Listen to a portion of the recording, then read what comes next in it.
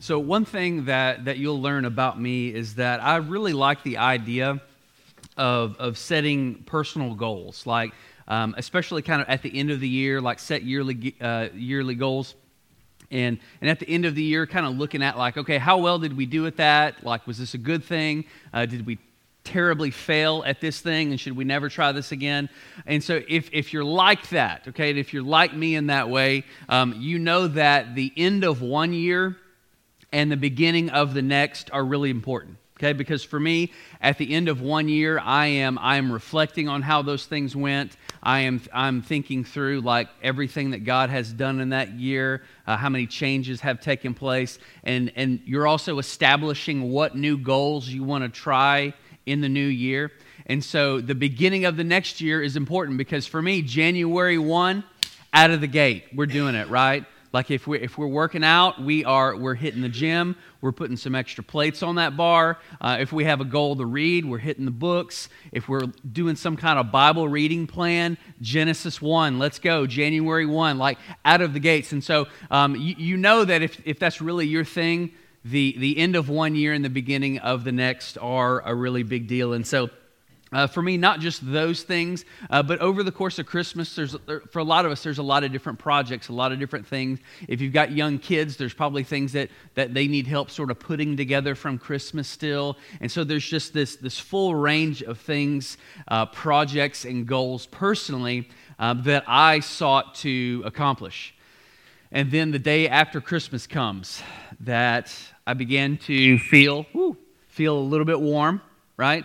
Got the tickle in my throat, the cough comes, I began to lose my taste, I began to lose my sense of smell, right? Everything that you eat tastes like cardboard, and so when you feel sick, when you feel feverish, one of the things that can bring you comfort is a hot cup of coffee, is some of your favorite foods, and even those things did not help, right?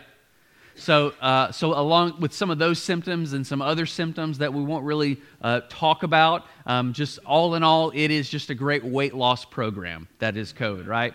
And so this hits our household, and just as my fever breaks and I began to feel a little bit better, 2 out of our 3 kids get hit with something else, and so my sweet wife is just caring for everyone, hanging on by a thread, sanitizing things multiple times a day, trying to keep the 2-year-old healthy and well, just because many of you know if a 2-year-old gets it, it's not fun.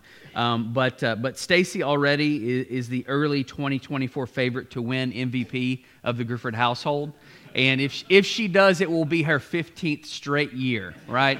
So there's no surprise there. But I want to say a big thank you to everybody who loved us and brought us Jell-O and Gatorade and meals and all of those things. Thank you for loving us in that way during that season. But needless to say, any reflection, right, that I might have had the opportunity to do, any projects or goal setting, starting fresh on January 1, big fail, right? Like just as far as some of those goes, like I started out my goals 0 for 7, and for some of them, I think today's the 14th, 0 for 14. Like it's just not going great for me in that department. And I'm not blaming anyone. It's not anyone's fault. There are sometimes things that happen in life that are out of our control. I suppose that I could blame the scientists in the Wuhan lab, but we've been trying to blame them for years now. I think they're going to get off scot-free. But there are these certain things that, again, happen that are out of our control. And I mentioned Curtis, and I want to say a special thank you for Curtis for covering the past 2 Sundays. Every church needs a bullpen of preachers that can throw a 90-mile-an-hour fastball, okay? And so last week, Curtis began a series for us called 24. And that is a series based on prayer. And what we're doing over the course of 24 days is that we are dedicating ourselves to prayer as a church. And one of the ways that we're doing that is we have a prayer guide. We have a hard copy prayer guide. There is a prayer guide at the back of the sanctuary, and we also have some here. If you're on Facebook or Instagram, you can also find those. Those are posted daily, as well as if you have the app, you can enable the notifications and have those sent daily to you. But we pray as a church because no church will be effective if its people do not pray. We will not see Christ-centered life change. We will not see Christ-centered transformation in our people if we do not pray. We will not experience that as a church. We will not experience that as families or individuals if we are not people of prayer. And what will happen is we will miss out on all of the things that God is doing, not just in this community, but in this world as a whole. We need to be people of prayer. And as I mentioned, just us being sick and COVID and some of those things, we all can dial it back a few years and remember what that season was like, can't we? Whether we had the illness or not. But life really changed. Like once COVID made its way over the ocean to our side of the world, a lot changed. Schools shut down, businesses shut down. And for some of you, that meant you could work from home. For some of you, that meant you had to go in and you had to make it work another way. Some of you lost your jobs, lost employment because of that. There are families that truly reconnected because they had so much time with each other. And then there are individuals who were lonely and depressed and suicidal. And so COVID changed the way that normal life looked. It disrupted life in so many different ways. And it was in this season that people began asking questions like, how am I going to get through this? Like, when will this ever stop? Like, what's the future look like? Like, is this the new normal? And what might I do to change this? So there's all of these outward circumstances, and this was a big one. There's all these outward circumstances that produced an internal response. And that internal response for so many people was prayer. For many of them, doing it for the very first time. Life situations, life circumstances have a way of provoking us to pray. There's just something in us. There's something in our nature that longs for this help, that longs for something bigger than us to help us in some way. And there is a rabbi named Abraham Heschel who said this about prayer, and I thought this was very profound. He said, prayer is our humble answer to the inconceivable surprise of living.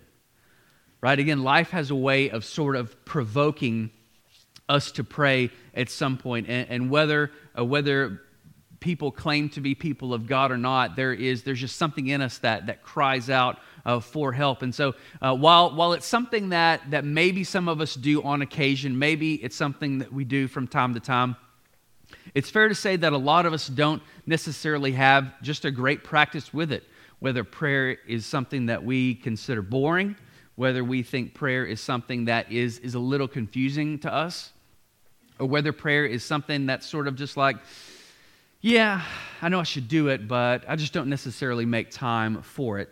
And Jesus doesn't want us to feel that way. Like Jesus, actually, no surprise, Jesus has a lot of things to say about prayer.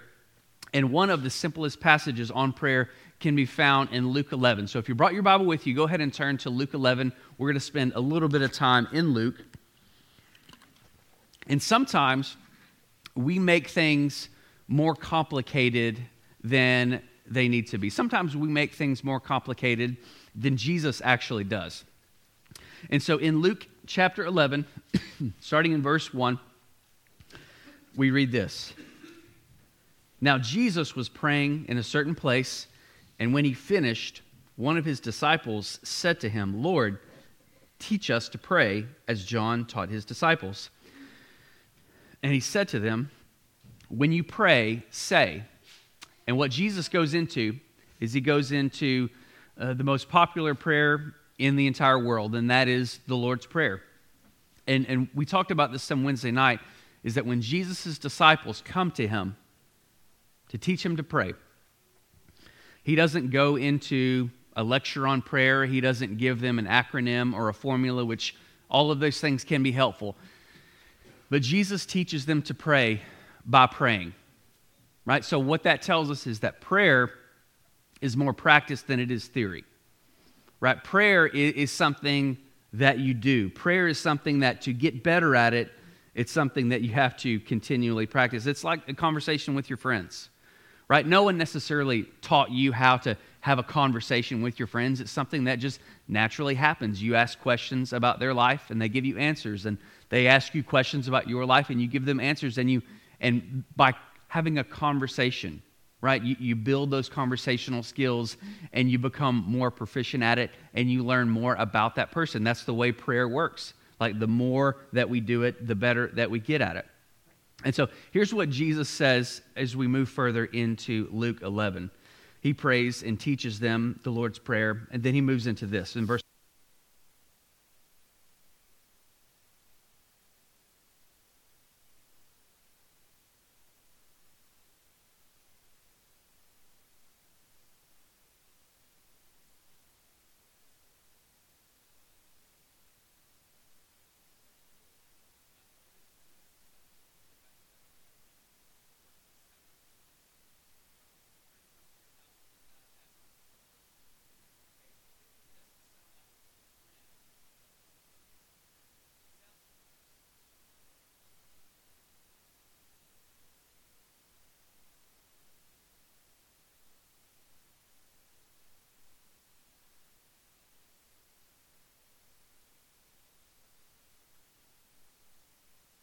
lack of planning, right? What's the phrase?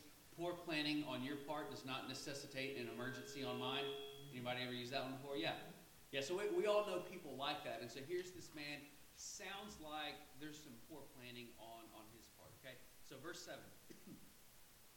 And he will answer from within, do not bother me. The door is now shut, and my children are with me in bed. I cannot get up and give you anything. Right, we've all been there, okay? If you got kids, if you wake up, my baby, you're going to get punched in the throat, okay? This is serious. Verse 8, I tell you, though, he will not get up and give him anything because of his friend, yet because of his imprudence, he will rise and give him whatever he needs. And so Jesus makes the turn here, and he begins to teach about prayer. Verse 9, and I tell you, ask, and it will be given to you. Seek, and you will find. Knock, and it will be open to you. For everyone who asks receives, and the one who seeks finds, and to the one who knocks it will be opened. What father among you, if his son asks for a fish, will instead of a fish give him a serpent? Or if he asks for an egg, will give him a scorpion? If you then, who are evil, right? I love that in the middle of this explanation, Jesus tells mid-sentence that his disciples are evil, right? Not even on topic. But he says, if you then who are evil know how to give good gifts to your children, how much more will the Heavenly Father give the Holy Spirit to those who ask him? This is such a wonderful passage on prayer, and one that we will likely return to in the weeks ahead. But one of the things that really jumped out to me in this passage as I read through it this week is that this man who's asking, again, it doesn't sound like he's starving. It sounds like he's made a mistake. It sounds like he's made an error. And there have been times that we've all prayed because there's something that's happened in our lives that's out of our control. Somebody's gotten sick. Someone's been in an accident. You lose your job. There's certain things that are out of our control. But then there are times in our lives where we have made a mistake, or we have sinned in some way. And I don't know about you, but I often find it difficult to pray and ask God for help whenever I have made the mistake. Like whenever this is on me, whenever I have sinned deeply. Okay? But what this passage does is this passage reveals the deeper heart of God. It reveals even more the nature of God to say, hey, even in those instances, even when you have messed up, even when you have made a mistake, even when you have sinned, you bring those things to me. Okay, because what does Philippians 4:6 says? It says, do not be worried about anything, but pray about everything. Right? Even when it's your fault, even when you have sinned, even when you have made a mistake, my graciousness, I welcome you to pray for these things, because God does not check our prayers at the door and say, okay, this wasn't your fault, so I will hear this prayer. Hold on, buddy. This was your fault. You did make this mistake.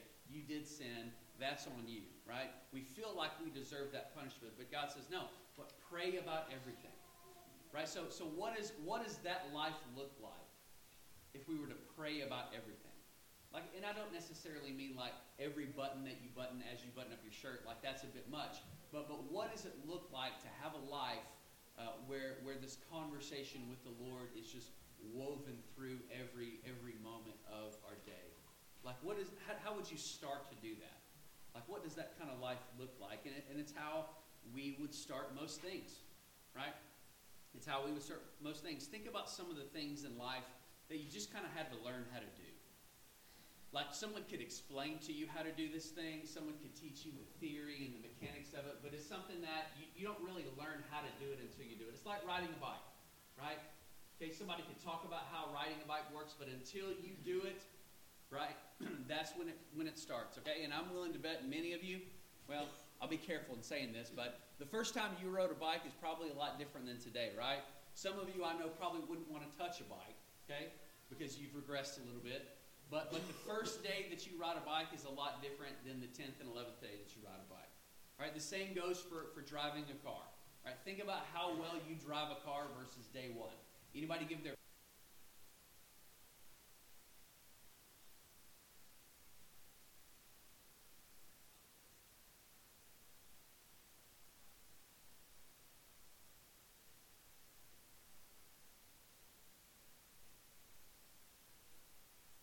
Okay, think about, who are my teachers in the room? Do I got a few teachers in the house? Okay, I'm willing to bet year one probably wasn't the best year of teaching, right? It probably got a lot better from there, just going out on a limb and saying that. Did youth ministry for about 10 years.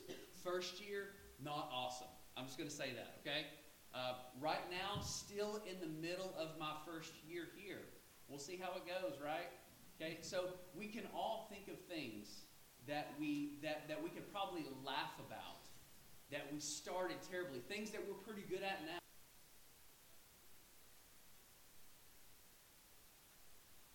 I know a guy who built a successful roofing company, but told me on his first day on the job, his wife packed him a lunch, and he threw up every bit of that lunch on his first day on the roof. Right? So, things didn't start out great, but they got a lot better from there, didn't they? So, it's okay to start poorly. It's okay to start poorly. There are countless celebrities, people who are incredibly talented that had really poor starts. Okay, many of you know Oprah Winfrey, billionaire, got the Oprah Network. Okay, everybody gets a car. You get a car. You get a car. Was fired as a TV anchor in Baltimore. Jerry Seinfeld once went to go do stand-up before his show became so popular. Froze up, couldn't say a word, got booed off stage. And he had the choice to either pack up his things and go home or return to that.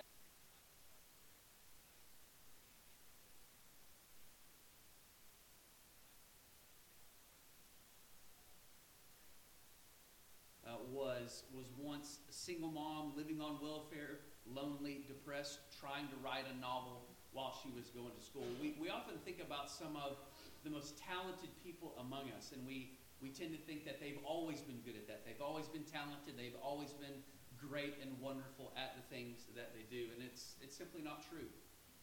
Many of them started poorly. Many of them started and took that very first step. And sometimes I'll wonder, and I believe this, really, that the greatest enemy of our success is perfection. That we tend to think that if we can't be perfect at it, if it can't be 100% correct, then it's not even worth doing. I haven't done anything perfect in my entire life. Like, ask my wife, ask my kids, they could tell you. Like, there's not a single thing in my life that I have done perfect. And where in life does this idea even apply? Like hardly anywhere. Like, think about a new job that you get that you're pretty good at now, but when you started, you weren't great at it. Like, you had the option of either saying, I'm going to continue to do this and I'm going to get better at it, or I'm going to tell my boss I'm not going to do it and probably get fired. Right? The same goes for parenting, right? You make a mistake parenting. You say something that you shouldn't, right? You don't take your kid and say, well, I messed up, I'm going to turn my kid back in. First of all, we don't want your kid. Secondly, no, that's a moment for you to learn. That's a moment for you to change. And that's a moment that you became a better parent. Okay? So we all start poorly at things that we're terrible at and have never done. And so when it comes to prayer, What if you gave yourself the permission to start poorly? Like for me, my year started out very poorly. Any goals that I had, any dreams that I had of being out of the gates on January 1 didn't happen. So this year is a start poorly year for me. And so what if your prayer life isn't quite what you want it to be? Like there are no professionals in this. Maybe even you've been at this for a long time, but when it comes to prayer, if you don't know what to say or how to say it, like what if you started poorly? Like for example, you'd love to participate in this 24 days of prayer that we have started, but you're thinking, gosh, we're 7 days in. Should I really even start this? Hey, today is a great day to start poorly. Right? Or maybe you're thinking, Pastor Justin, I'm just a kid. Like I don't really know if the Lord hears me. Does the Lord even really start listening until I'm about 12? Well, what's the rule on that? Now. He hears you now. And today is a great day to start poorly. Or maybe you're on the back nine of life right now. 75 years old, maybe you're middle aged. You could lay before me all the regrets that you have in life, all the mistakes that you've made, the things that you are not proud of, and you wonder why would any God desire to have a relationship with me? Why would he want me to pray? And what you'll find is that when you do pray, when you do discover this relationship with Jesus, he has so much love, so much life, so much forgiveness to offer to you. And so whether you have been praying for 50 years or not for 50 seconds, be bold enough to start poorly in prayer today. And so here's how I want to end our time together this morning. I mentioned that Jesus taught on prayer by praying. And so I'm going to invite Jackson to come up, and he's going to just kind of create some ambiance for us. And I want us to pray for 3 minutes. Now, if you actually pray, it's going to go by like that. If you sort of just sit and wait, it'll feel like an eternity, all right? And here's what I want you to do. Over the course of the next 3 minutes, I want you to pray what you got. Whatever's on your mind, whatever's on your heart, whatever concerns that you may have today, concerns that you may have for tomorrow. Ask God to help you grow in 2024. Ask God to help you grow in your prayer life. Okay? And so let's start poorly because it's better than not starting at all. And I promise you that when you do that, God will meet you in it. So